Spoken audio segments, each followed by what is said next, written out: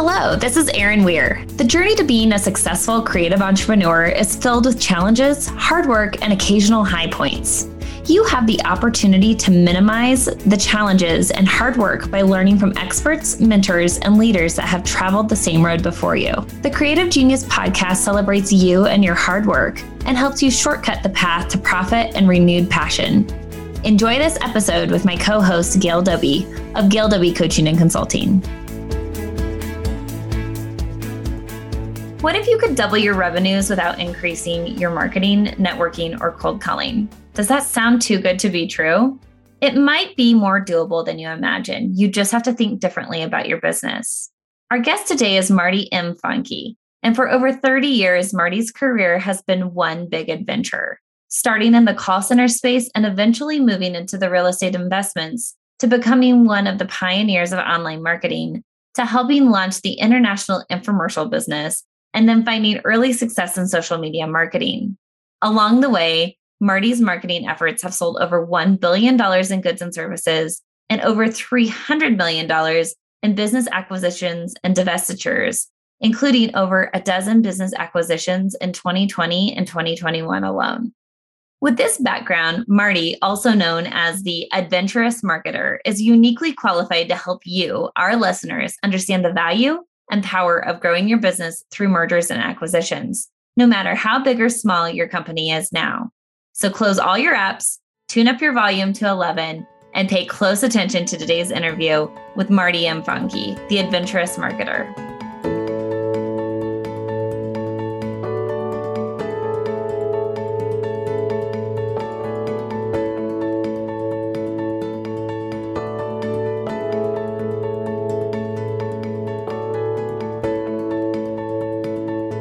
Marty Funke. It's only been how many years since we've seen each other in person? Well, as we just figured out recently, it was 2008 when we met, the one and only time we met. Mm-hmm. So that's been, I don't know, I'm not very good at math. I don't know. What is that? How many years? 13 years. We were just, I think that was so amazing that you were actually one of our people that works with people who are interested in working with us, Yasmin Bijan. I don't know if you remember her. She's been working with us for quite a long time. Oh, cool. And so anyway, she was there and you were there. And that's when we declared that we were going to start our company. And so at that time we were called Design Success University. I remember that. Yep. Yeah. Well, good memory. So that was so interesting that you were there for that as well. And here we are 13 years later. And the way that we kind of reconnected is I just happened to be on LinkedIn one day and I noticed that you had followed me or you had checked out my my page.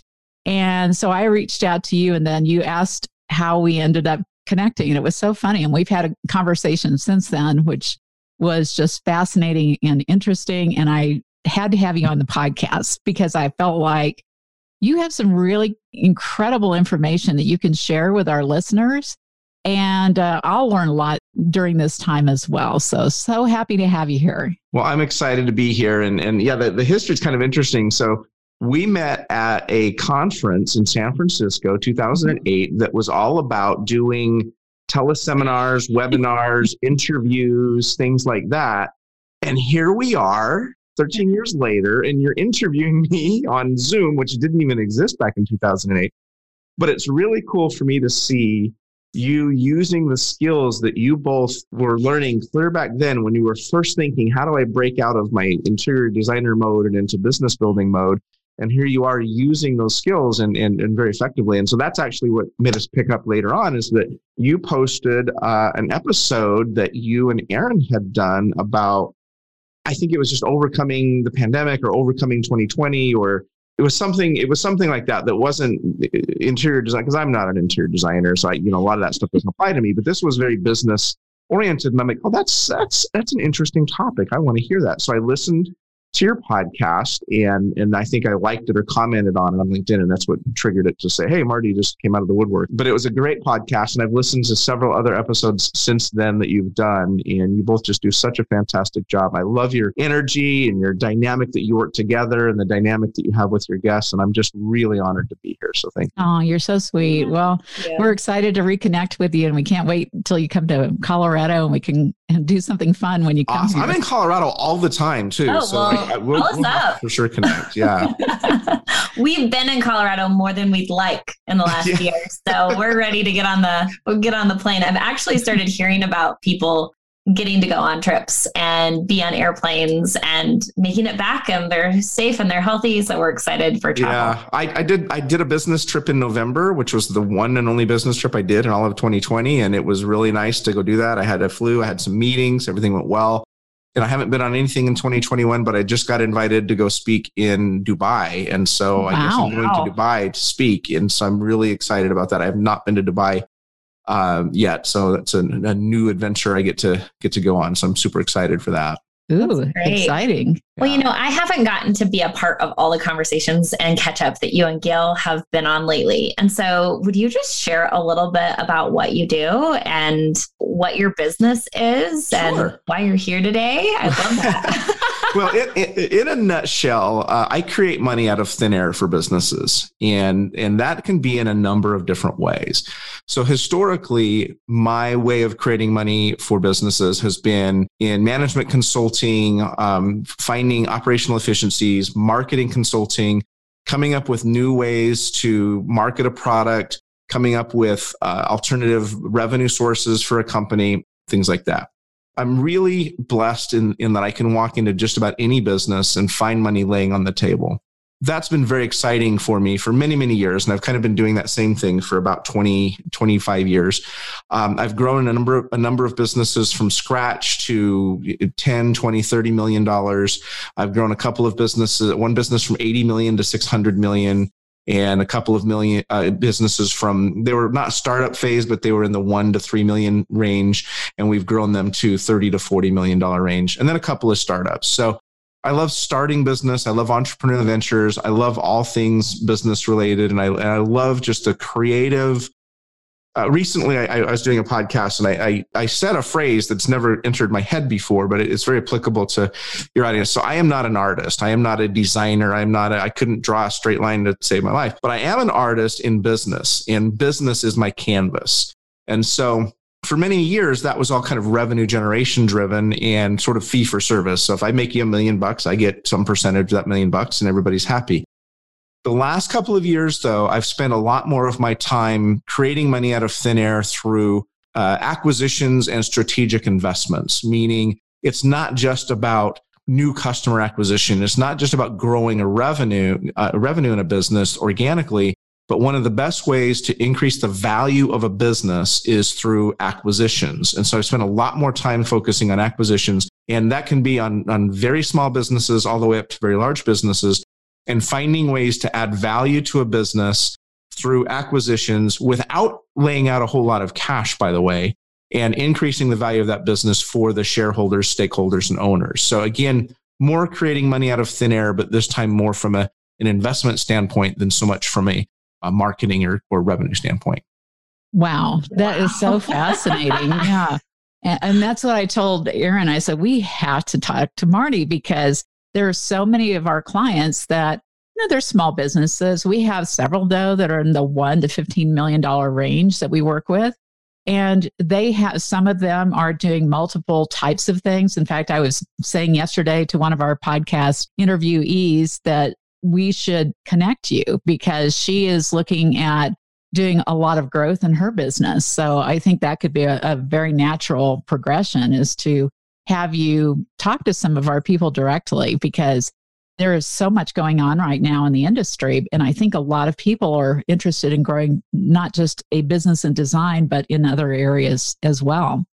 Absolutely. And we're at a time in history which is unprecedented for this sort of thing. And that is because there are a couple of things. Number one, there's more turnover and tumult in business than there's ever been because of the pandemic and the lockdowns. You've got hundreds of thousands of businesses across the country that have gone out of business, which breaks my heart, every single one of them. I've got a number of associates who've been very, very tragically decimated by, their businesses and things like that. Mm-hmm. But you've got, on the other hand, you've got other businesses that are thriving through what's happened. A lot of e-commerce businesses, things like that. Obviously, the home business is crazy because so many people have been home all year.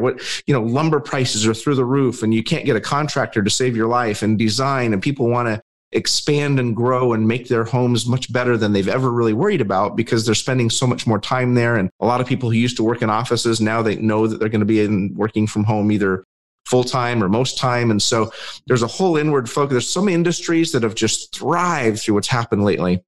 The other thing that's happened is that in 2020, when the lockdowns happened, you have all this investment money out there. So you have private equity. I won't get too detailed into this, but I'll use some terms that most people are going to understand. Private equity companies, VCs or venture capital companies, angel investors, family offices. These are organizations who invest in companies or buy companies. Well, when the lockdown started in 2020, they all just ceased business. They're like, we don't know what's going on. The world's gone crazy. We're not putting any money out there. We got to hold on to it.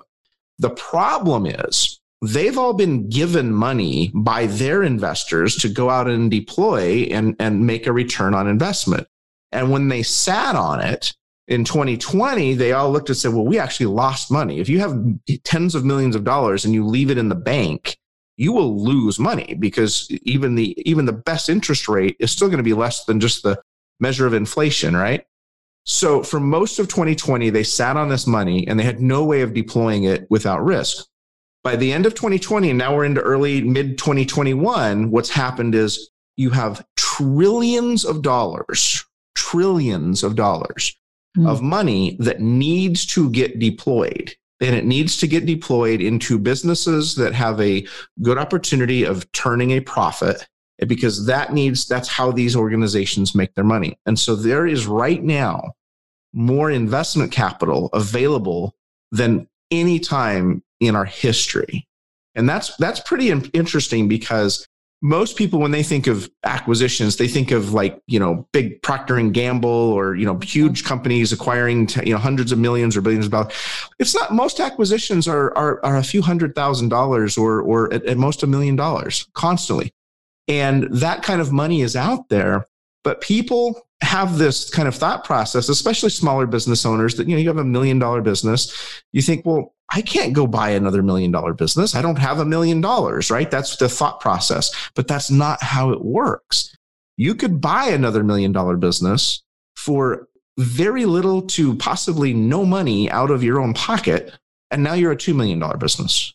And the amount of capital that's available to make that happen out there is unprecedented. So it's an exciting and energetic time for growth through acquisitions, which is one of the most effective ways of growing a business. The risks are lower than starting up, and the rewards are great. And you have built-in revenue, you have built-in employees, built-in processes. So it's a great model to do business. So fascinating. Well, one of the things you said to me when we had our last conversation is that you were working on a $1 billion deal. Oh. Did that happen? It did not happen. Oh, no. So in the world I play in, not every deal goes through. Mm-hmm. And we spent 3 months on this deal, almost full time. And right at the very last minute, another organization came in and outbid us by $65 million. Took the deal out from underneath us. Wow. And we thought we'd get it back. Okay, here, let me do some numbers here. So when we came across this deal, which was a wonderful deal, I was super excited about it.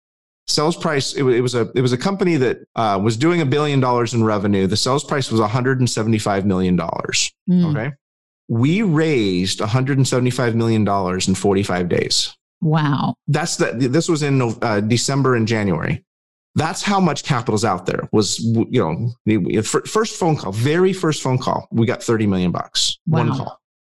So 175 million, we're good to go. We're negotiating all sorts of stuff.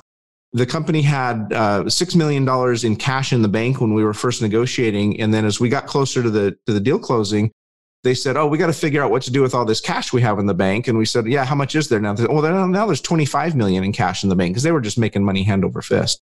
So as we're negotiating the cash, then this other company came in, offered $245 million. They did a stock offering and raised $100 million of their own cash off the equity in their company in 7 days. And then the rest of it is debt. So I mean, that's how fast stuff is moving and how easy it is to raise really large amounts of cash right now out there for investments. So I lost that deal. I'm very bummed about it. I learned a lot. I learned some things not to do to make sure that a deal like that doesn't get away again. I met several really great investors that now I know that if I need to raise $175 million in 45 days, I can do it. And this time it'd probably only take me 2 weeks. It stung though, boy. I when I lost that deal, I sat there for a while, just kind of really bummed. But you win some, you lose some, and that one was one I lost. But so thanks for bringing it up. Well, I didn't know that was the case because when you and I last talked, it looked like it was a done deal. It was this close to being done. But I'm glad you asked about it because look, this is not. If you own a business and you do a marketing campaign, not every marketing campaign works, right? Not every product idea that you come up with is going to be successful. Not every service that you deploy to sell to your customers is going to be successful. Business is about risk, and you don't win every single time. Matter of fact, when I'm hiring people for any of my companies, if I'm doing an interview, I always ask them, what are your greatest successes? And I always ask them about their greatest failures. And if they haven't had any catastrophic failures, I will not hire them because you learn from the failures more than you learn from the wins. Mm-hmm. Well, and speaking of, you have how many companies now? 12. Wow. Oh my goodness. Yeah. How do you manage that? So every business that I'm acquiring, I want to make sure that I can operate it and add my value to that business in 1 hour a week. So right now I have 12 hours a week that are on my calendar that are booked out for each business. I use a dashboard for each business so I can look at it 24 hours a day, know where it is. We can talk a little bit about vertical integration in a little while, but one of my first acquisitions was a bookkeeping firm. And which is the bookkeeping firm that I used anyway. So I acquired them. And now I try to push all of my businesses to use the same bookkeeping firm, that everything's in one place and everything else. And you always want to do business with yourself whenever you can anyway. The bottom line is I spend that 1 hour a week with each business, analyzing, coaching, doing what I do, which is create money out of thin air, right? And then the rest of the team that's operating that business is actually doing the day-to-day. I don't want any business where I have to be the chief cook and bottle washer. I want a business that I can work above and be strategic and use what I know to be, the coaching that I've always done, the consulting that I've always done, the strategic advisement that I've always done. And I'm often the chief salesperson for my companies. So I'm always going to be out talking to, looking to bring in new business to any of my companies. And so I consider myself a salesman for all my businesses because I want them to grow. But that's how I do it is I look at a business and I say, can I run this in 1 hour a week? And if the answer is no, then I have two choices. I either have to be okay with that, like that $175 million deal. That was not an hour a week deal. That was one I was actually going to take over as the president of that company for about 2 years. And the reason I was okay with that is I knew that business could go from $1 billion to $3 billion in top line revenue. And I had a very clear plan on getting it there. So I was willing to take that role on and really run that as my core focus for a couple of years. But most businesses, I'm not going to give it that kind of attention. But really, every business owner should strive to get their business to where they don't have to be working in that business 60 hours a week or 50 hours a week or even 40 hours a week. If you have a truly successful business, your business should be one that you should be working no more than 20 hours a week in the actual business. And the rest of your time should be spent on creative endeavors and business development and outside activities. because you can't be fresh and productive if you're grinding out 60 hours a week. You just can't. Everybody should strive to get their business to that point. Well, that is, it tells me what my goal needs to be. And I'm like, goals, goal setting today. Yeah. Well, I'm doing way better than I was even a few years ago. And I love that because I have an amazing team. It's all about building the right team to me. If you know what your goal is and where you're going to go, and then you find the right people, then it makes it so much fun. I love it. Yeah. You have to have the right people in place doing the right things, right? And you have to trust them and let them go do their thing. And, you have to have accountability, but if you have the right people, the work gets done. Absolutely right. So tell us a little bit about what investors are looking for. Someone would need to know to be prepared to even talk to an investor. Well, it depends on which side we're talking about. So we're talking buy side or sell side? Well, probably let's talk about both. Let's start off with the sell side. Okay, sell side. So this would be somebody's thinking about selling their business. When you sell your business, you don't have to always sell your whole business. There are strategic investments that allow you to take a percentage of your business and sell it and keep the majority or keep the minority, depending on what works best, and still retain some control over the business and still retain equity in the business if you do a strategic investment.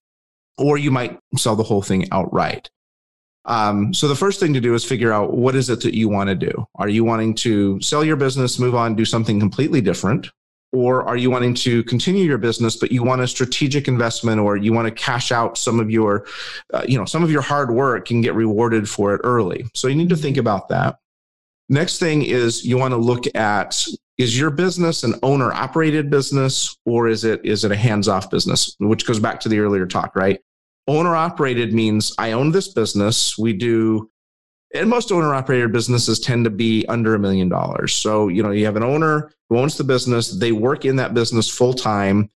Their salary comes out of that business. But if they stopped working, the business would probably fail or wouldn't do the same kind of revenue as if they were there. That's an owner operated business.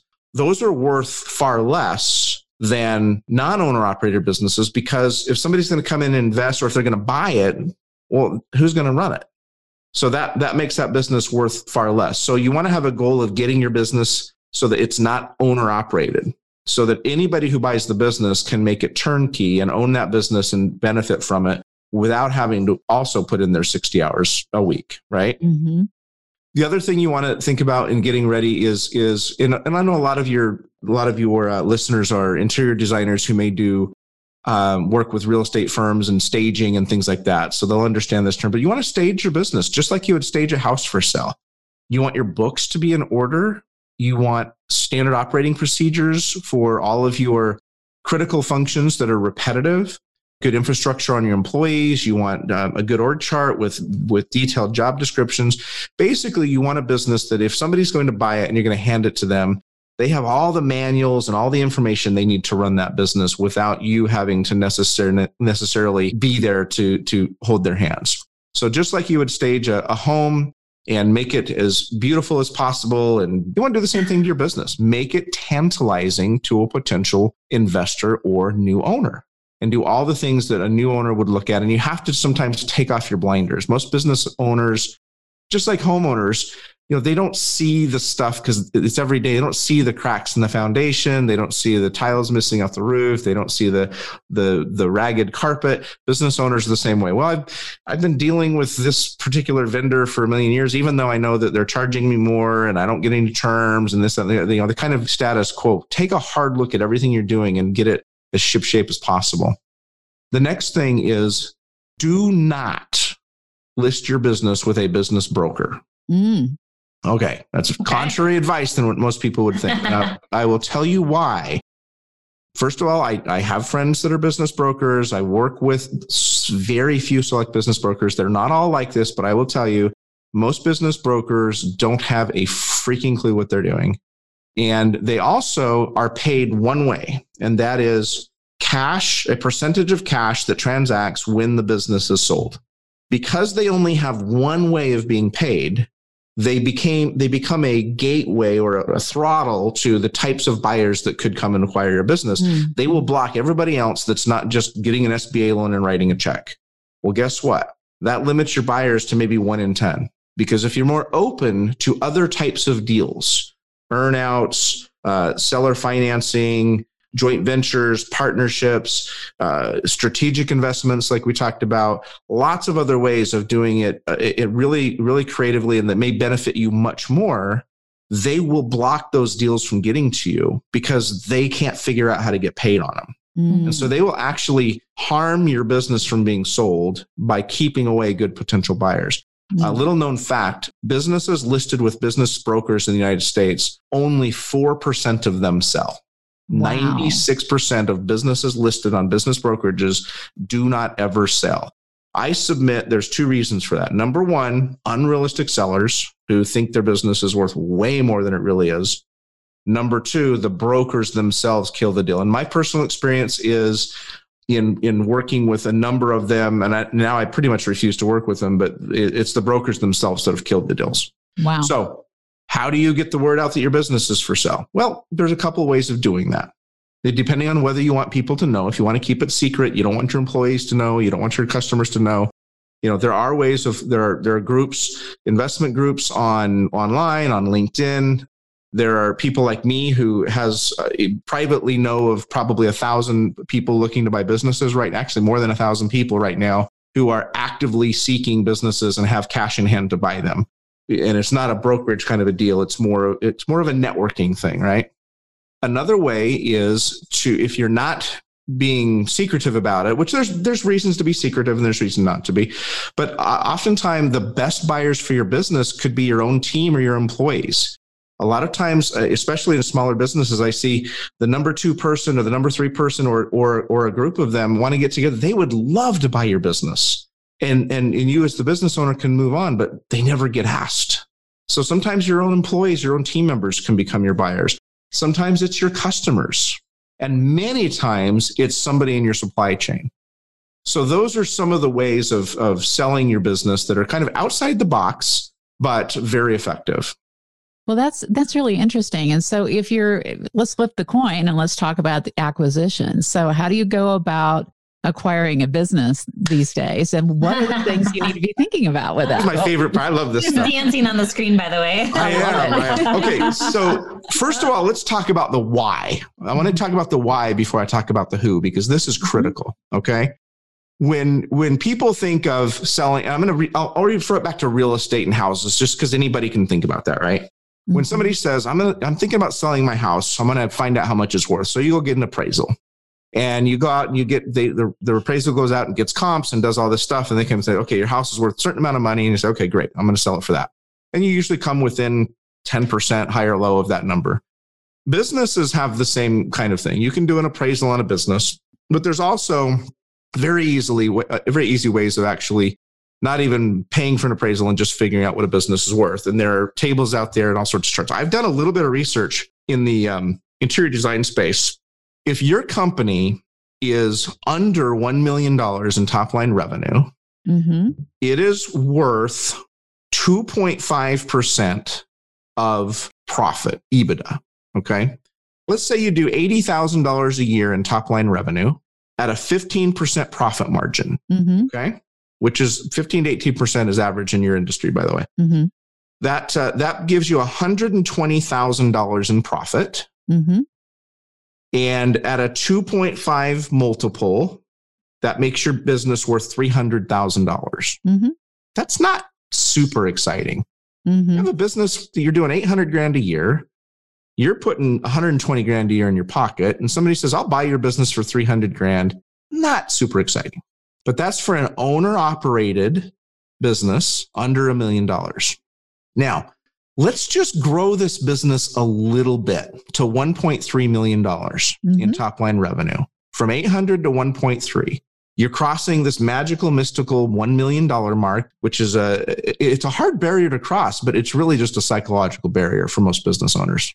1.3 million, same 15% margin. Now you've got $195,000 in profit. But guess what? Once you cross that magical $1 million mark, your multiple goes up to 4.4.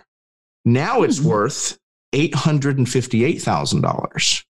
Wait a minute. You just went up a couple $100,000 in top line revenue, but your valuation went up $500,000. Mm-hmm. Now let's go one more step further. $5 million top line revenue. Mm-hmm. Now, this is not going to be an owner-operated business, right? The odds are that the owner's probably, they're still slaving away, but they could replace themselves if they wanted to. Mm-hmm. Same 15% margin. What's the profit? $750,000. Mm-hmm. Guess what happens to the multiple once you cross that $5 million mark? What? Now you start to get into a range where private equity money starts to get interested in your business, and you go to a 15.2% multiple. Wow. Oh my gosh. So your $5 million business doing $750,000 in profit is now worth $11.4 million. Wow. Whoa. Okay. So just recently, Studio McGee, they had a $59 million top line revenue. Wow.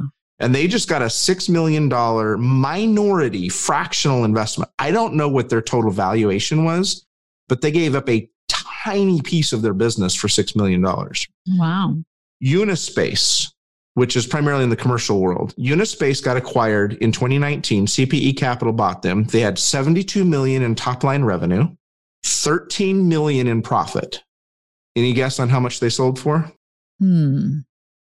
72 million in revenue, 13 million in profit. They sold for 400 million. Wow. Which is a 31 times multiple. Oh, yikes. That's crazy. Okay. The bigger you get, the more you are worth exponentially.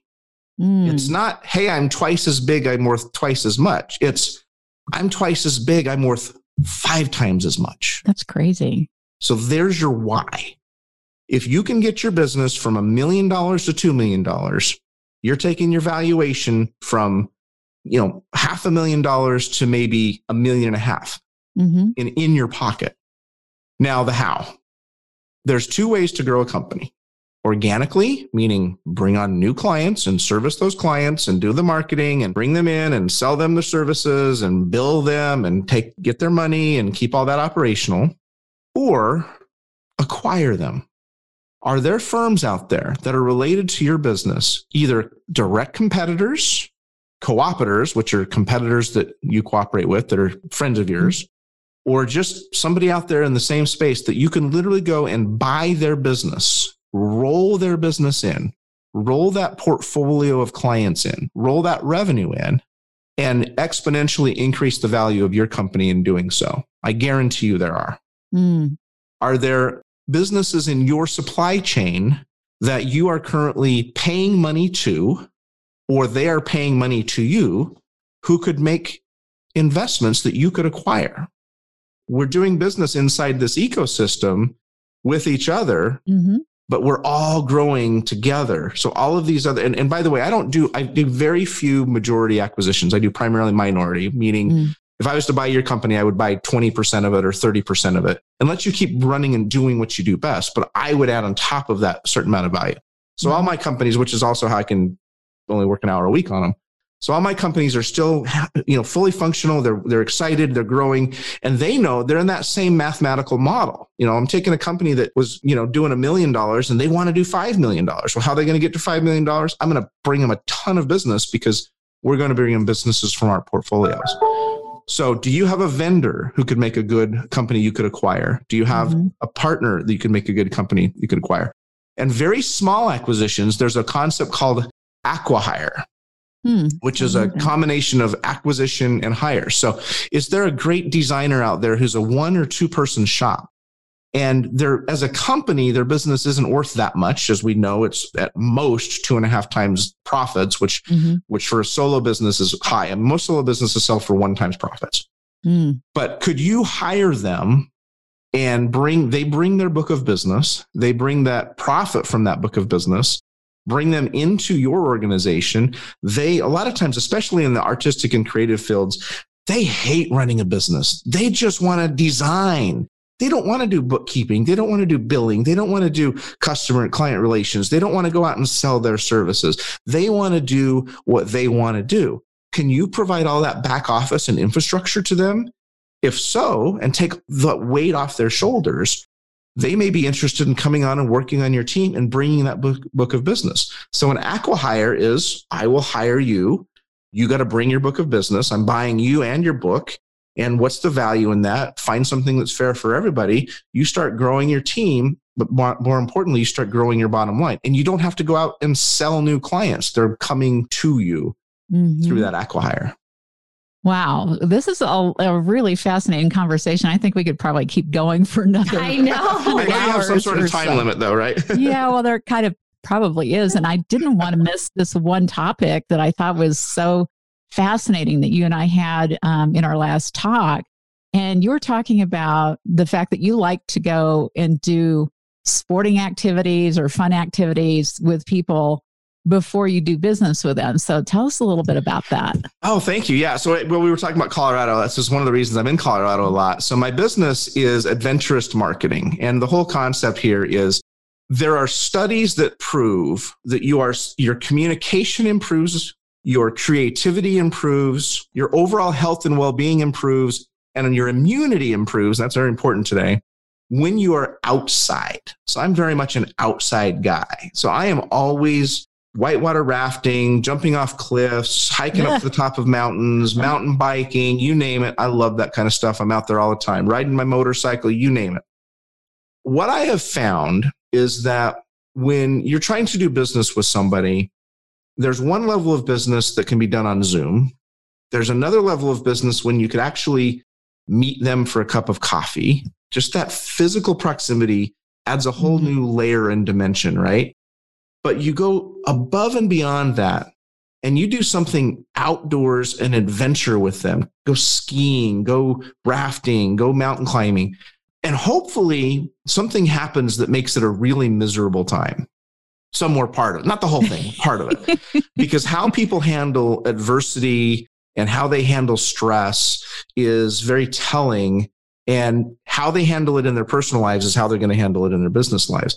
So I like to go on a trip with somebody and take them up in the mountains backpacking or take them somewhere, and you'll really get to know the real them. They'll get to know the real you, and the bonds you will form when you spend time sitting around late at night with the stars above you and the campfire in front of you, telling stories about your life. You get to know people on a level you would never get sitting in a conference room or even out to a fancy dinner. So that's why I live my life as the adventurous marketer, which is what I've branded myself as the last couple of years. And I found that when we first started this conversation, what do you do? Well, I'm a consultant. A big deal. How many consultants are there? I am a consultant. I'm proud of that. I'm a marketing guy. How many marketing guys are out there? There's a million of them.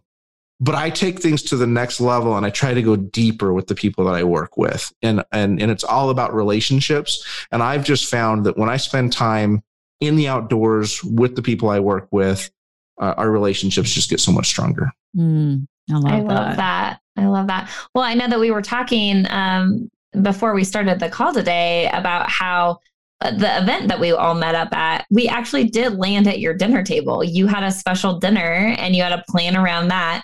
I remember Gail a couple of weeks ago said, I just ran into Marty the other day. And I'm like, I think he gave us made luggage tags out of our business cards, very memorable things. Because I remember sitting at that table. I had no idea it was your dinner table, but I remember sitting there. So do you want to talk just a little bit about these memorable experiences? Yeah. Even though we weren't outside, it was still an experience. Yeah. Thanks, Erin, for that. Yeah. So at that event, there were probably 300 or 400 people at that event, if I'm not mistaken. And I booked a private room and I thought, you know what, I'm just going to invite 12 people that I know, like, and trust to dinner. And I'm going to let each one of them bring one person. And so I can't remember which one of you were the know, like, and trust and which one of you were the guest. It was probably Erin. So I probably was. I was like, hey, Erin, you want to go dinner? And you're like, yeah, I got to bring Gail though. Yeah. Darn. So I put, there were 25 of us in that room. There were 12 guests of mine and they brought 12 guests and we just went around the room and we just had a really powerful networking event. And it was really, I've gone on to do business with many of the people who were in that room. As I mentioned, I'm a big fan of masterminding, and my oldest standing mastermind group I started in 2005. And one of the members of that mastermind group was in that dinner with us, and she's still in my mastermind group to this day. We meet every other Tuesday morning and have since 2005. And I've done business with several of them. We've partnered on things. All of them can call me.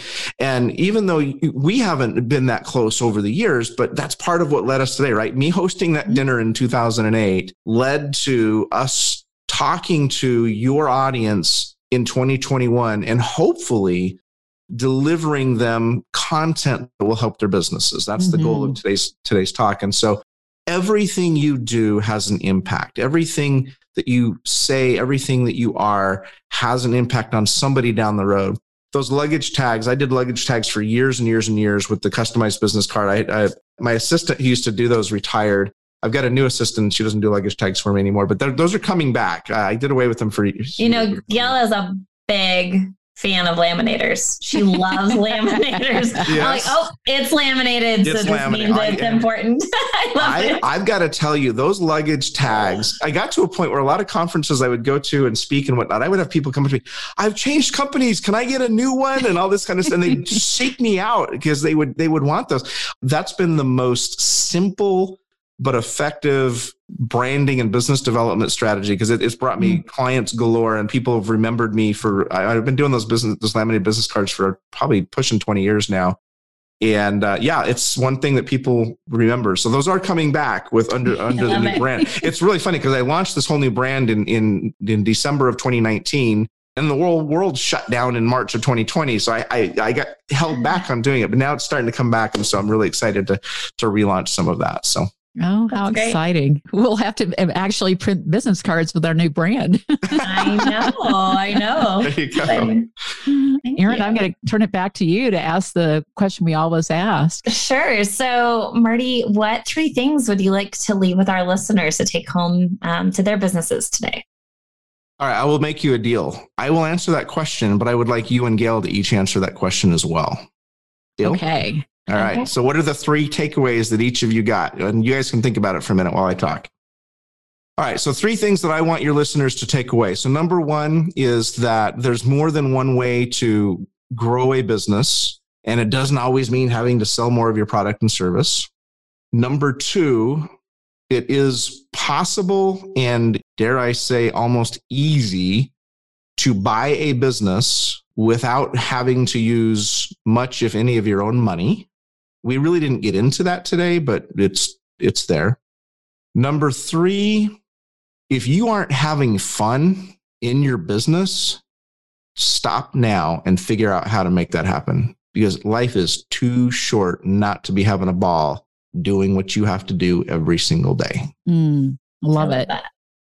Well, I've got 3. All right, let's hear them. Okay. So the first one, don't use a business broker. I love that.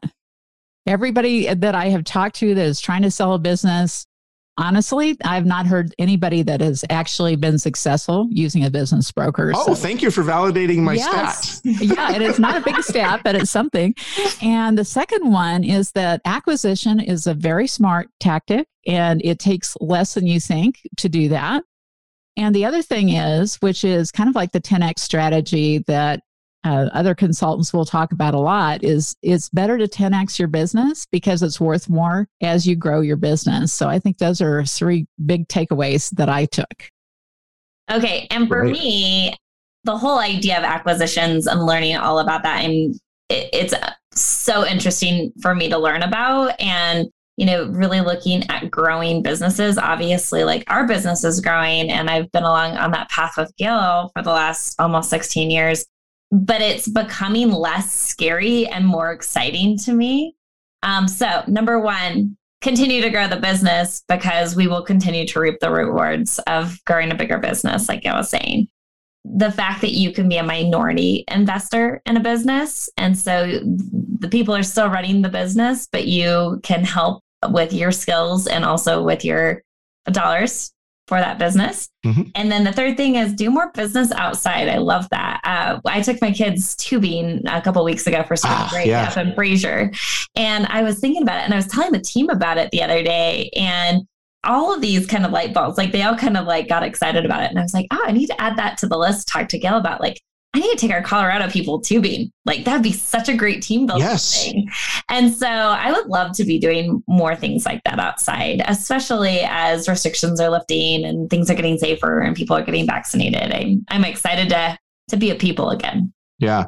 Well, I know, Gail, you guys run a multitude of kind of masterminds and in-person intensives and things like that.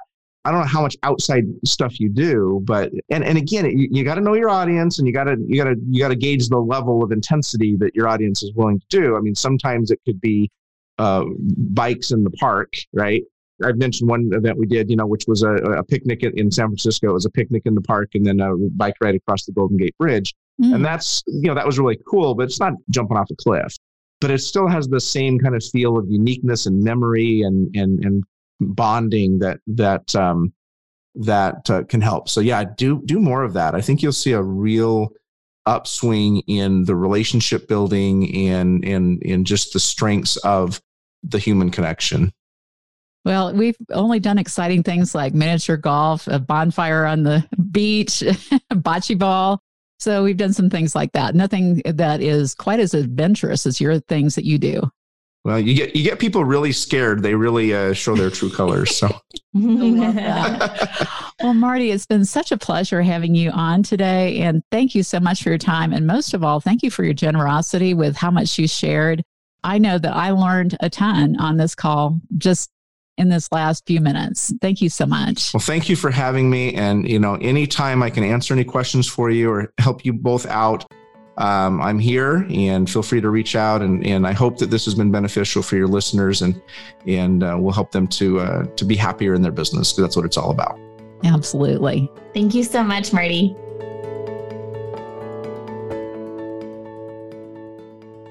We hope you've enjoyed today's podcast, and we really hope you learned some ideas and concepts for how you might grow your business through mergers and acquisitions. If you want to get in touch with Marty to learn more or ask additional questions, please visit his website at adventurousmarketing.com. That's adventurousmarketing.com. Next week, we have interior designers Christy Barber and Christy Spangle, co-founders and partners of Barber Spangle Design in High Point, North Carolina, joining us to discuss how a good business partnership is like a good marriage. Be sure to save the date also for our upcoming 5-day financial challenge, September 27th through October 1st at noon Eastern. I'll be sharing more details about this very soon. We'll see you then.